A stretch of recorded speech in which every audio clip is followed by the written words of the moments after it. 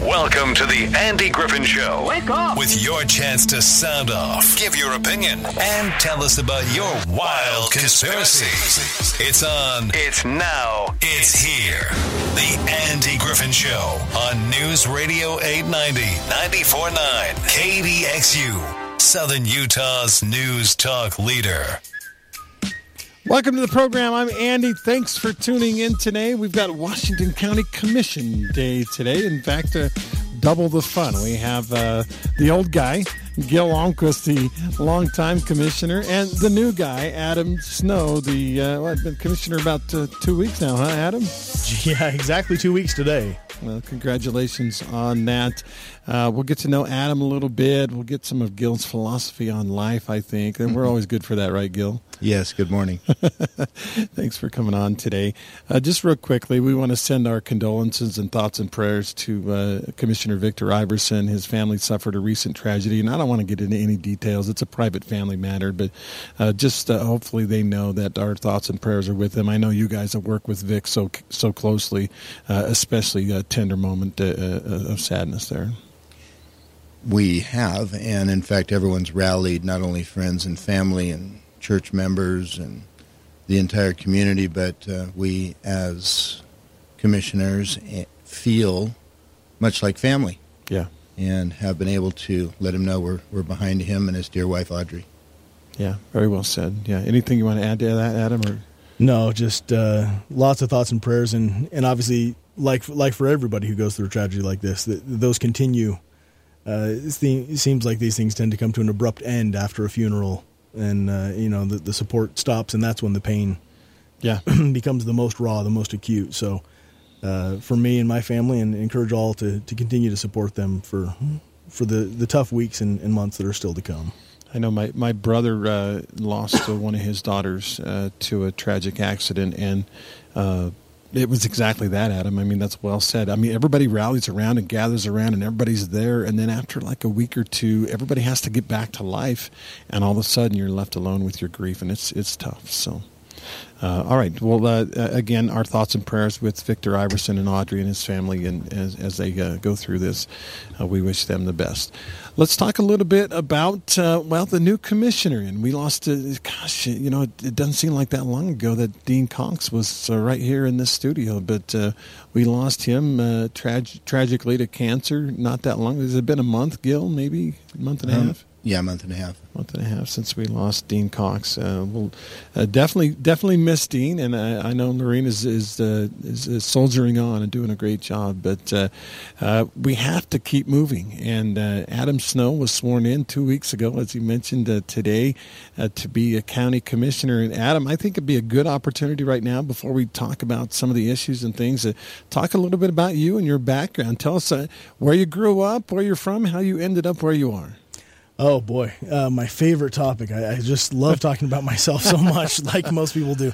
Yeah. So I grew up, my family's from here. Snow Canyon is named after my family. We've been here, the first ancestors came in 1850, the rest came in 1861, and we've been here ever since. I grew up split. The summertime I spent here in southern Utah in St. George, working on our family farm, hauling hay and moving cows, and had a wonderful life. My school years I spent in southern Arizona. Okay. And then as soon as school got out, I spent 4 months up here until school started again. I want to stop you for a second. You spent summers in St. George? Yeah. Well, that's coming like from southern Arizona, so it's not like I was really escaping the heat. Yeah, it was hot stuff. Okay, and you're out there working in it, huh? Yes. There's no greater feeling than alfalfa buds down your shirt on a sweaty July day. So, so working on the farm with my family, and then I served a mission in Paris, France, and came back, finished my undergraduate degree, and then at the University of Arizona. Then I went to grad school in California, and as soon as we were done, my wife and I said we've got to get back home. So we moved back to St. George, and this is where we wanted to live and grow our business and grow our family. So I've been here ever since, and I've worked in venture capital. I've always been in the private sector, investments, a small business owner. I mostly investments in the tech world and in economic development. I ran the Southern Utah Angel Investors for for many years and worked closely. I teach at Dixie State entrepreneurial finance, so I've been involved in a lot of things here.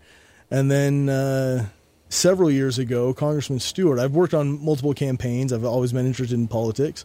I'd never had any government jobs, but Congressman Stewart had just been elected for his first term, and I, through kind of a roundabout way, I came in contact with his chief of staff, who asked if I'd help on his campaign. I ended up running the campaign for the southern half of the district. Wow!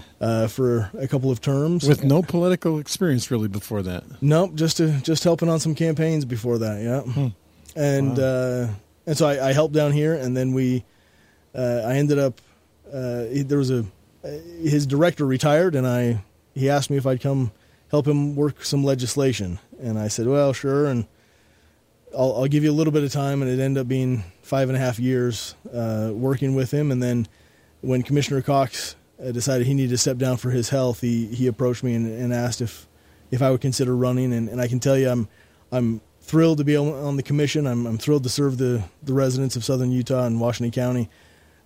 This is not the way I wanted to ever get into office. I had no design in my mind to ever run for the county commission, and certainly not this way. But because of my experience through Congressman Stewart and many of the issues that I've been working on there, this was a very seamless transition on a lot of the major issues facing Washington County. And so I've worked on them already, and I thought, yes, I think I can be an asset to Washington County, so I'll step in and serve for a while and see if I can help move the needle. Very cool. Now, you're married? I am. What's your wife's name? Joanna. Joanna. Hi, Joanna. She's probably listening. Kids? 3 kids. 3 kids. Okay. Yep, 3 little kids. Little? Oh, how little? All under 11. Wow. 11, 8, and 11, 9, and 6. Very cool. Do they know what Dad does now? Do they have any concept of what you do? They know what the title is. I'm still not sure they know what it is I do, but then that makes a few of us. So we had Gil was on last month. We had a good conversation about the duties, about the things that you do, about the many things that Dean did, and some of the things that you had to jump in, basically with both feet moving as fast as you can to try to keep up with what Dean had started. How has the transition been for you? Has it been? Oh, and but before I ask that question, you mentioned Chris Stewart. You worked on his campaign. Chris is actually going to call into this program in about 14 minutes. Okay. And he mostly wanted to talk about Afghanistan. He sent me an email yesterday, pretty strongly worded email about the leadership of this country and what's happened in Afghanistan. So we're going to talk with Chris for just a couple of minutes, kind of in the middle of our county commission show. But I thought it was kind of cool that you actually worked with Chris, and now he's going to be on the show. That's a weird coincidence. But back to the transition. Tell us about your taking of the job. Did you get in and you sit down and go, wait, I got to do all this, or was it not that overwhelming? Yeah, so that's a good question, Andy. So when I was talking to all the delegates and the electors in the special election that we held in July, I would go through the list of the issues that I know well and that I've worked on for a long time now. And some of them would say, well, wow, it seems like you know everything. I said, no, I'm not trying to say that at all. There's a lot of things I don't know anything about that I know that the county handles. I don't know anything about mosquito abatement other than you're supposed to dry up standing water. I don't know a whole lot about noxious weed control, but the county handles that. What were 2 of the boards that Commissioner Iverson and Commissioner Almquist gave me? Mosquito abatement and noxious weed control. So the best way to describe the last 2 weeks is have you ever truly tried to drink from a fire hose? No. Yeah. It's garden hose, but not a fire hose. Not recommended. It's a lot of information. The county handles so much more than anybody realizes. And I have attended over 1,200 county commission meetings over the last 5.5 years working for Congressman Stewart. So I'm pretty familiar, but it's still the details of how this massive, population of over 6 million visitors a year and just under 200,000 residents actually gets things, the services that are provided to them. So I'm doing the best to keep my head above water, and luckily the other commissioners are very helpful, and we've got great staff that are helping me keep straight on this. Thoughts, Gil? I knew from the beginning, because of my association with Adam, that he would actually know which keys went into a lot of the locks and, which ladders to climb and how fast and which direction and all of those things. So it has been a great transition. We were driving up to Salt Lake to review the new jail up there, because we want to make some changes to ours. And I was driving, and Adam was in the back seat, and I mentioned something, and Adam was right on the phone to somebody he had on speed dial to answer a question of what we were dealing with. And so, that's the kind of person we really needed, and who knew the relationships already and built them up for things that would help our county. So Adam's awesome. Adam, let me ask you, and I'll get Gil's thoughts on this as well. Do you bring what do you bring? What uniqueness do you bring? What things did you already know about that you were really good at, that you were able to maybe offer some expertise that wasn't there before to the county commission? Yeah, some of the big issues that the county faces, I think water, most people would agree. Water is our number one issue facing the county, and I have worked with the commission and with the Water Conservancy District from the federal side on many of the water issues for a long time now. The Forest Service for the development and protection of some of our water resources on the National Forest up on Pine Valley and other places. So I'm pretty comfortable there. Zion National Park is our largest economic driver, and I've worked with the Park Service for years extensively and helped form a stakeholder group to help them solve some of the problems that they're having that will improve the visitor experience and not force them to shut the front gate of the park, which would really injure Washington County. And so those are two of the biggest ones. There's numerous others that I can step into those. When I have those meetings, I feel very comfortable because I'm well versed in. Again, mosquito abatement, I have to learn a lot. Well, I happen to love mosquito abatement and weed control. It's really boots on the ground for those folks, and they do a good job that most people don't understand how valuable that is. And your background, Gil, was landscaping, so this is a little bit up your area, so you maybe can offer some insight, huh? Yeah, and believe me, we work together, and all three of us share information if we know something that maybe somebody else asks a question about. But I do want to emphasize something. You asked, what background do you have? Both Adam and I were in private sector business. Mm-hmm. He has some political background, obviously, working for Congressman Stewart. Victor worked for Senator Mike Lee. I was on the city council. We've all been labeled as career politicians, but I want to say, excuse me. Yeah, that's not true. 35 years of landscaping every day, even in the summer, and Adam's background on the private sector and teaching, and Victor with his family and construction. We understand a lot more, and we're not career politicians. We are definitely using our expertise to help move things along, as Adam said, and do it in the right way with the citizen support. Is the nature of the job as a commissioner, it's unique in Washington County because almost every politician, so to speak, is a part-time job. I go to meetings when I can. I do at nighttime and evening and weekends. But county commission is a little different. You guys are full-time county commissioners. How does that change the way you approach it? Well, there's no law against having a business on the side, even if you're a commissioner or expanding. But what people don't understand is that it really is demanding of your time, and you can't serve two masters very well. So right. Being a commissioner full-time, that is different from other councils, city councils, or even mayors. And it does entail quite a bit of activity on the federal side, on the state side, and on the local side, which makes it unique and time-consuming.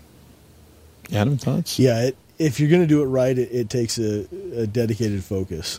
You could probably get by if you wanted to be more of a cheerleader and just, hey, I'm here, let's go to ribbon cutting and we'll hold some meetings. But if you actually want to move the ball down the field for the residents of Washington County, it takes a dedicated focus from probably more than three, but at least from three people and our staff and all the good people that work at the county to really push. This county's owned 66% by the federal government. That limits and ties our hands in a lot of ways, and you can't just sit back and kind of cruise through this if you actually want to be a true servant of the people.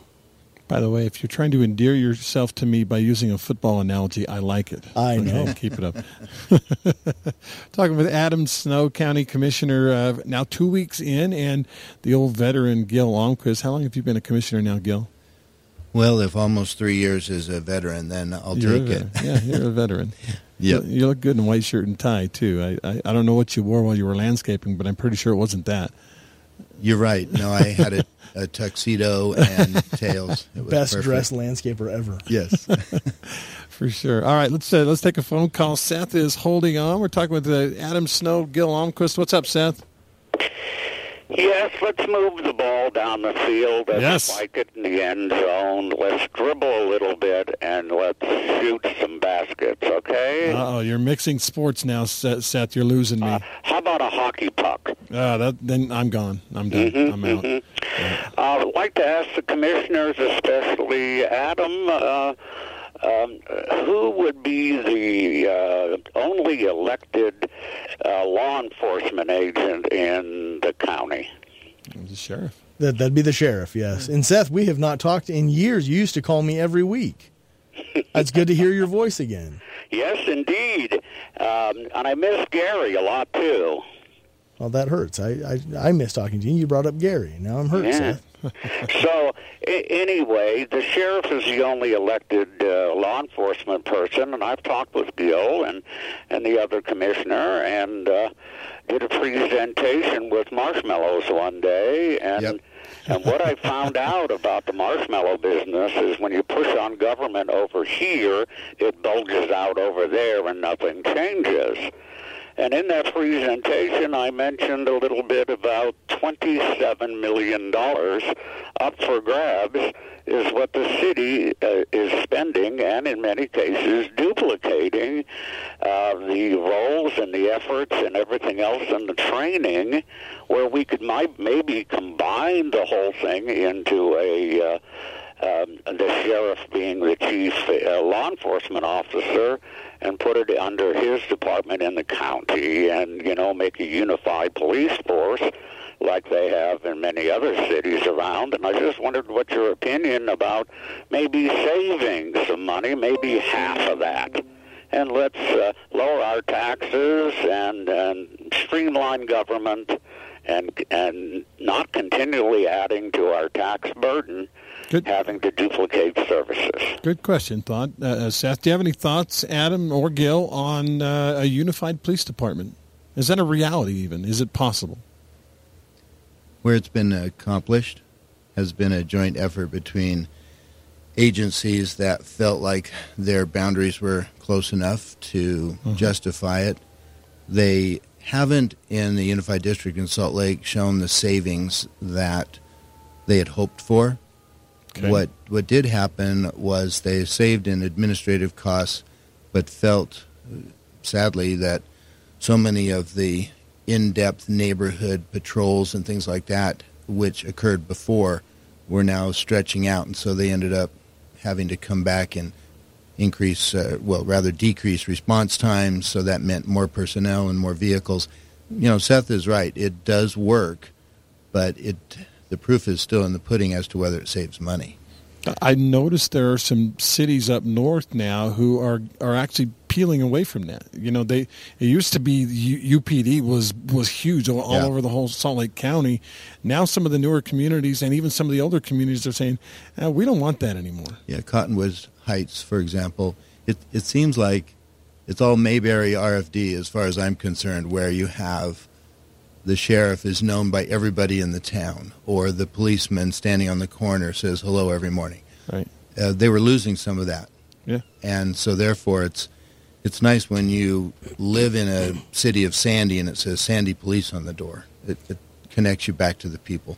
Well, and I think there's an aspect as well, Seth, that in addition, it's a delicate balance trying to find that happy medium between cost savings of tax burden, right, which we always want to try and minimize the tax burden on the residents, but also that the government, in this case law enforcement, that is closest to the people is the one that's most responsive.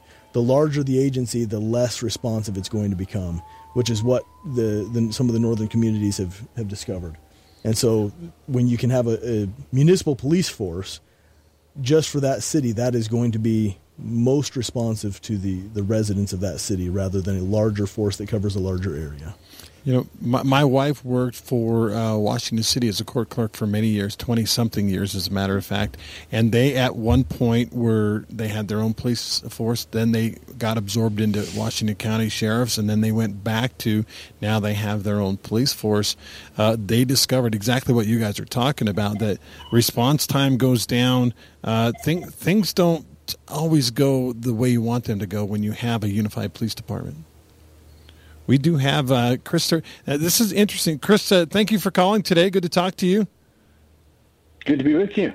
I've got county commissioners on today, Gil Almquist, and a guy you probably know pretty well, Adam Snow, is a new commissioner here in Washington County. He's here in the studio with me as well. Well, two of my best friends and two great heroes. I really mean that. It's an honor to serve with people such as them. Speaking of serving, I made a big deal of it yesterday during the show, and I was hoping to get you on. We got you today, though.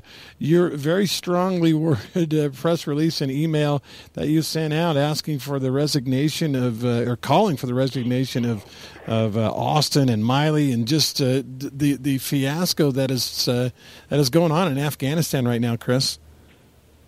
Well, it's heartbreaking. I mean, it breaks my heart to watch this as a former military guy, as a guy who has had a number of my family and friends who have sacrificed enormously to be there. To watch this fiasco is not a strong enough word. And how in the world could anyone ever trust Austin or Miley again? And including some of our intelligence agencies' heads. How could they botch this so badly? And by the way, I think if they wouldn't have been nearly spending so much time on wokeness, on, General Miley, for heaven's sakes, goes on about how the great threat facing our country is climate change and white supremacy and white rage, when they should have been focused on what they are supposed to do, and that is implementing military strategy, military policy, a simple thing like withdrawing our troops there in a way that doesn't endanger Americans and American soldiers and our allies. It's inexcusable. It seems like now, 15 years later, that the whole Afghanistan experience was a failure. I too have friends and family members who served in Afghanistan. They came back scarred both physically and emotionally and mentally, throw in there as well. And they're angry right now, Chris. They're angry at what's going on. Well, they should be, and there's understandable reasons why they should feel that way. And, I have come 180 degrees on this. My thinking on this has changed dramatically. As a former Air Force pilot, I, of course, supported the invasion in Iraq. I supported our efforts in Afghanistan, which was at the time to destroy al-Qaeda. And I thought that was the right policy. And by the way, after that, I thought, we probably need to maintain a force there in order to secure and to stabilize these two countries. But over the last 4 to 5 years, as I've seen more and more information, as I sit on the Intelligence Committee, and we get updates on this regularly, and you see Taliban was gaining more and more strength, and you have to ask yourself why. We spent $2 trillion. We've been there for 21 years. More than 2,000 deaths, more than 20,000 injuries, and you have to ask yourself, why is the Taliban gaining more power every year, virtually every year? And you begin to realize that the thing we're fighting for is impossible to accomplish. And by the way, Andy, for those who go and say, hey, well, this is evidence that we should have stayed there, that's absurd. This is evidence that the mission could never have been accomplished. For heaven's sake, Kabul was lost in 90 hours. After all that money and that time and that effort, we couldn't create a fighting force that could last for 90 hours? Yeah. This is evidence that we should leave, that we should have left before. The Afghans have to be responsible for their own future. We can't compel this on them. But we could have withdrawn in an orderly fashion. I have talked with the previous administration. I know what the President Trump's goals were, and he would not have allowed this to happen. This is a catastrophe for the Biden administration. They will never live it down. That brings me to my next question, Chris. Is it incompetence? Is it lack of conscience? Is it evil? I mean, why was it handled so poorly? It's severe incompetence. It is sticking to a political agenda despite the evidence. And by the way, there was plenty of people who were warning that this could happen. It wasn't a unanimous verdict that said, like General Milley said, "Oh no, we're able to do this successfully." There were others who warned about this. But let me contrast it with what President Trump would have done. And I know this because of conversations we've had with the White House and leadership in the White House.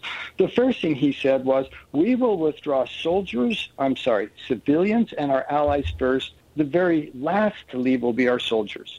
And Biden did it exactly the opposite. He pulled our soldiers out, and then he has to put them back in order to evacuate the civilians and U.S. personnel. The second thing is there will be severe deterrence. And he told the Taliban leaders, he said, I will hold you personally responsible, i.e. Soleimani in Iran and other leaders that they have targeted and they have destroyed. And he told them, I will hold you personally responsible. There was severe deterrence to President Trump's plan. I mean, there were other things. Well, for example, he said, we will not leave a single piece of military equipment. We will not leave a single piece of intelligence behind for them. And he was adamant on that. We will not do that. And this administration is leaving these guys with hundreds of millions of dollars worth of equipment. The contrast between what Trump was going to do and what this administration has done is as stark as night and day. Major screw up, certainly by the leadership of our country in trying to get this. Can it be fixed? Can we do anything about it now, Chris? Well, I mean, what do you mean by fixed, I guess, is the question. Because, once this thing is blown up, it's hard to put the pieces back together. Now, there are things we can do, and hopefully we will do now, but it's still a catastrophe. Number one is you've obviously got to get in and protect American personnel there. Mm-hmm. There's still hundreds per probably thousands of Americans still in Kabul at this point. The second thing is you've got to protect those people who sacrificed to work with us. I'm talking the interpreters, I'm talking the soldiers that we trained, and even people who just contracted to provide food or work on our vehicles. Those guys are all in danger. That has to be our second priority. It has to be the immediate priority. And by the way, one of the things I'm working on this morning, I want to go to that C-17 aircrew out of Dover, and I want to thank those guys who put those 700 Afghanis on that aircraft. They didn't know if they were overloaded, if they'd be able to take off. And they just said, we're going to take them. We're going to get them out of the country. Those guys were heroes, and they need to be recognized for the courage that they displayed and the judgment that they displayed, saying this is a priority, save these lives. Yeah, so much attention was focused on what was happening outside that aircraft. I don't know if our listeners out there saw the picture inside the aircraft. I mean, they were literally packed in like sardines, and how that thing got off the air. Well, you're a pilot, Chris. You probably know better than me, but it didn't seem like maybe that thing's used to hauling tanks, and so it had plenty of room or plenty of power, but I don't know. That seemed dangerous. Well, it's more than they've ever hauled before. Wow. I mean, they never hauled any number of people like that before. And like I say, the pilots didn't know if they'd have the power to take off. And by the way, the pilots were told they had up to 800 people on board. And yet they still went. And I mean, I trust their judgment on that. They know that aircraft, they know the capabilities, and they made a professional judgment, and good for them. Yeah. And like I said, I'm working with our staff to get a hold of those to thank those guys for that. Yeah, very, very cool. Well, Chris, we're here. We're sitting here in St. George, Utah, and I actually had a couple of people ask me yesterday after my show, said, "Well, why did you talk so much about Afghanistan? What does that have to do with me?" And first of all, I was a little surprised because it's America, and what's happening is a travesty, and the blame falls squarely on America's shoulders. But maybe, Chris, if you can help people understand why this is important. I mean, intelligence is on the line, lives are on the line. This is huge. Well, it is huge, and honestly, I can't understand how anyone could look at this and go, I don't care. I mean, these were our allies. These were people who sacrificed to protect American soldiers for 20 years, and you don't care about them? Yeah. And you are okay with just leaving them there? Of course people should be upset with this. Of course they should hold the administration responsible for it. And more broadly, and this is very, very important, is there's two issues in Afghanistan. There's Afghanistan tribes, and there's the United States. You've got Russia, you've got Iran, you've got Tajikistan, and you've got Pakistan. None of those matter. Everything is judged by two things, tribal interest and the U.S. And for the U.S. to fail like this, you don't think the world notices? And by the way, let's use an example. What do you think Chinese leadership is doing and evaluating this when they say, hey, maybe it's a good time to take Taiwan, because look at the U.S. leadership here. Yeah. And is this someone that we're afraid of? I mean, there's all sorts of reasons why this should be concerning to people. Well said. Chris, I know you got to go. I appreciate you spending a few minutes with us today, though. Always enlightening. And keep fighting the good fight. Well, and I hope I don't sound too emotional on this, but this is important. Yeah. And like I said, this is heartbreaking for us to see. And I'll conclude, people should be held responsible. Who's going to ever listen to these military leaders? And why should the president listen to them? And frankly, why should we listen to the president on these issues now? But anyway, thanks for letting me be with you. I appreciate you. It's been a pleasure. Chris Stewart, U.S. Congressman. Thanks, Chris. Bye-bye. Are you good at what you do? Let everyone know by becoming AG approved on KDXU. Text Andy today at 435-467-5842. Welcome back. Thanks again to Chris Stewart for being on the show, and thanks to these two guys, Gil Almquist and Adam Snow, for being patient while I talked with the congressman for a couple of minutes. I like what he said about you. Two of my heroes. That's pretty cool, guys. That's not every day you get somebody to say that. That's good. Especially someone of Chris's magnitude. Let's see. We're going to take some phone calls, 673-5890 if you want to talk with Adam or Gil. Got a text. Adam was right on that the government closest to the people governs best. We need to know our police chief personally. I like that. I wish there was a little more Mayberry, you know. And let me stress, and this is really Adam's show, but let me just say this quickly.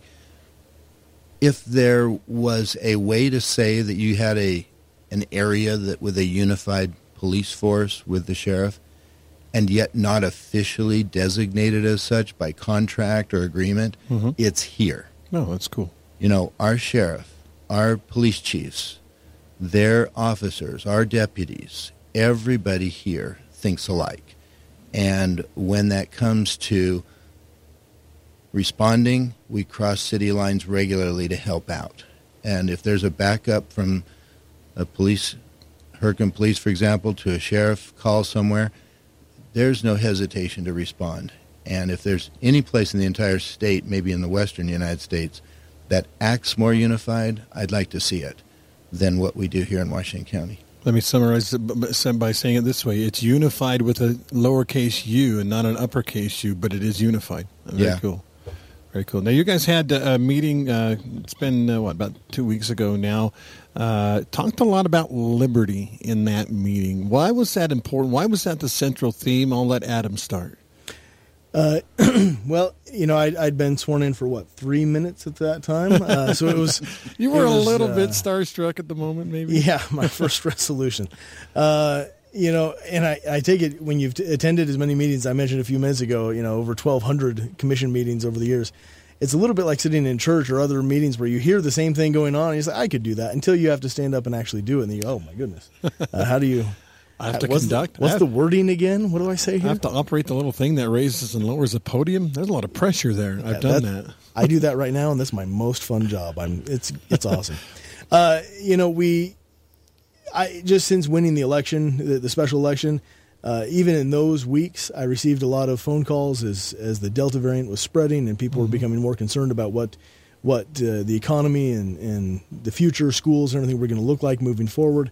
The state was having discussions. I know the Commissioner Almquist and Commissioner Iverson received a ton of phone calls and emails and people that had the same concerns, and we just felt like we needed to get out ahead of that and let people know what our position was as the county and what we were expecting to do moving forward, so that they would have some certainty of to clear up some of the confusion of what the county was going to do. And you can read the resolution, but the point was that, look, everybody has the full suite of tools in the toolbox right now. You can choose to get vaccinated. You can choose not to. We know the ramifications. Everybody can read the data. But is it the proper role of government to force another economic shutdown, knowing what we now know about the virus and what it does to people and schools and all of the other issues that surround, rather than just masks and just vaccines? And while we're not the school board, we felt like we needed to get out there ahead of this and say, the county is not going to mandate that you do anything. We're not going to mandate your health care decision. You should talk to your doctors. You should be considerate of your own health situation, and then make the best decision that's for you. and leave that personal liberty up to you rather than mandate what we think you should be doing. Liberty for all. Anything to add, Gil? Well, and we get it from both sides. We get those that say, oh, lock it down. Everybody demand that they get vaccinated, demand that they wear a mask, do this. That's what government is for. And then we get it on the other side that says, government, leave us alone. We'll make our decisions. And, we try to strike a balance in between somewhere, but the vast majority of our communities here in southern Utah are the latter, saying, we'll make wise decisions, just as Adam said, and we want to back them up in whatever way we can, including backing up the nurses, the doctors, those who say, let's be a little more careful here. Don't cause some mayhem that will impact the overall community health. And where we strike a balance is to simply say, that's not necessarily government's role to interfere in the lives of people. And we did talk to Dr. Blodgett and to others. Right. We didn't just run into that without other consideration first, and with their blessing and with their recommendation, we move forward. It's nice to have experts for sure. When you go over things like that, even just you go to your sheriff. I need an expert on law enforcement, or you go to Dr. Blodgett. I need an expert on healthcare, public healthcare, and that's really nice to have. It's funny, as you were talking about you getting it from both sides. I was thinking just in my family, just my kids and maybe my extended family, siblings and stuff. We have every extreme. The one guy, I will never take the vaccine ever. You'd have to drag me kicking and screaming. Then other people, why won't everyone should take it? It should be a law. We should do it. This issue is more divisive than any issue I've ever been around in my lifetime, guys. So true. Yeah. All right, I've got to get a 90-second break in. We're going to continue. We'll take some phone calls, 673-5890. Text 435-467-5842 if you want to be a part of the show. I'll get this commercial break in, and we'll come back and continue with Adam and Gil the last 10 minutes. Let's talk about Joe Shoney for a minute. He's a loan consultant, been serving southern Utah for more than 2.5 decades, and his specialty is taking care of you, making sure that you are happy, you the customer, you the loan person getting the loan. He wants you to understand that it's all about you. He'll keep you apprised of exactly what's going on all the way through the loan process. Online, 541 reviews, 4.96 out of 5 stars. His 5-star review after 5-star review after 5-star review. His name's Joe Shoney, loan consultant. Give him a call today at 435-590-6300. We're interactive on the Andy Griffin Show. Call in at 673-5890 or text in at 435-467-5842. Let your voice be heard on the Andy Griffin Show. Welcome back. I'm Andy, live. It's about 10 minutes to 10 o'clock, so if you want to talk with Adam Snow, our new county commissioner, or Gil Almquist, the old guy, I'm saying that's tongue-in-cheek, by the way, Gil. I don't think you're really that old. I think you're slightly older than me and Adam, but not much. Probably not. It's, again, good to be here. We were talking earlier about Mayberry, about the idea that we need to know our police department. We need to know our policemen, our firemen, our community servants. Yesterday, the 2020 census numbers were released. St. George City, 95,000 people. I didn't get the county numbers, but I'm guessing we can double that for the county. Yeah. So we're approaching 200,000 people in Washington County. Is that realistic, Gil and Adam, to think that we could still have a Mayberry field? We could still know our policemen by their first name, our county leaders, our city leaders by the first name? Or is it just we're too big at this point? Well, I think. Go ahead, Adam. I think you can, yeah. Maybe not all of them, right? Mm-hmm. I mean, you may not know every single police officer. We're a little bit bigger than Mayberry. Yeah. But I think the concept and the philosophy, absolutely. And if not, then we need to reevaluate what we're doing wrong so that level of connection with the people that we serve, why is it lost, right? But we have in the 2 weeks I've been on this job, I've noticed a fairly open door policy. People email. It gets directly to me. It gets directly to Commissioner Almquist and Commissioner Iverson. We respond. I have texted a bunch of people that somehow got my number, and that's great. And I'm texting them back with answers, and let me look into it. I think that connection is vitally important, and And so whatever processes you have to put in place to make sure that you remain connected to the voters, the residents, the people that you are supposed to serve, I think it can happen in larger communities. It just takes a little more creative thinking on how you're going to get that through. Okay. Gil? We have some unique things here. Even though we have rivalries between schools, we still we get along. We're a region almost unto ourselves. We're that close to being the powerhouse in sports in the state. Yeah. And I think families cross all these boundaries as well. So if you wanted to say what keeps us small town, even though we're growing, and why people come here, because they really do from the outside feel like, wow, this is a desert, but we have trees, and we have a family feel. And my neighbors came over and said hello to me. I didn't have that where I came from. All of that still will continue, even though we grow in a bigger way. And the other thing is we do have a religious overlap of the Interfaith Council with a lot of cooperation between all faiths here coming together in various ways. I think that's awesome. We do things with recreation here that other places that bring families together. We have lakes, we have hikes, we have good weather. And then we also have the arts. And if anything pulls people together more, I saw more people out at Tuacahn the other night than that I knew than ever. But I believe we really do create a family feel here for a lot of reasons that is quite unique. Is it something we can keep now as we get bigger and bigger and bigger? By the way, thank you. Michael texted me, said the county population is 165,000 plus. Is that something we can keep? And if so, what do we need to do? Well, there's things that I've already mentioned for keeping it. The arts, but, sure. But I sincerely feel like it's not government's sort of role to be hidden or hiding away. I think we just continue to have activities that include the community at large, and that people access us. And, we certainly have a beautiful opportunity here to express to newcomers just what makes the Dixie spirit. And as far as I'm concerned, no one's going to take that away. And if we all are kind and neighborly, we'll keep that feel. It's like anything else with growth, from land use to any other issue that you have when you have a high growth situation is you have to plan for it, right? You put in processes and planning so that it grows in the right way, but that you don't lose the historic. We get to preserve the historic and beautiful nature of what makes this place so desirable to live in. And that's true of government as well. And the community feel that we have is not just in where the roads and the sewers are going to go. It's proper planning and processes that preserve those things that we all love. That's why we live here. We could live other places. We all chose to live here. This is coming from a guy whose name is Snow, the same Snow that Snow Canyon was named after. Awesome. All right, let's go to the phone lines. Hey, thanks for calling on with Commissioner Snow. Commissioner Almquist, what's up?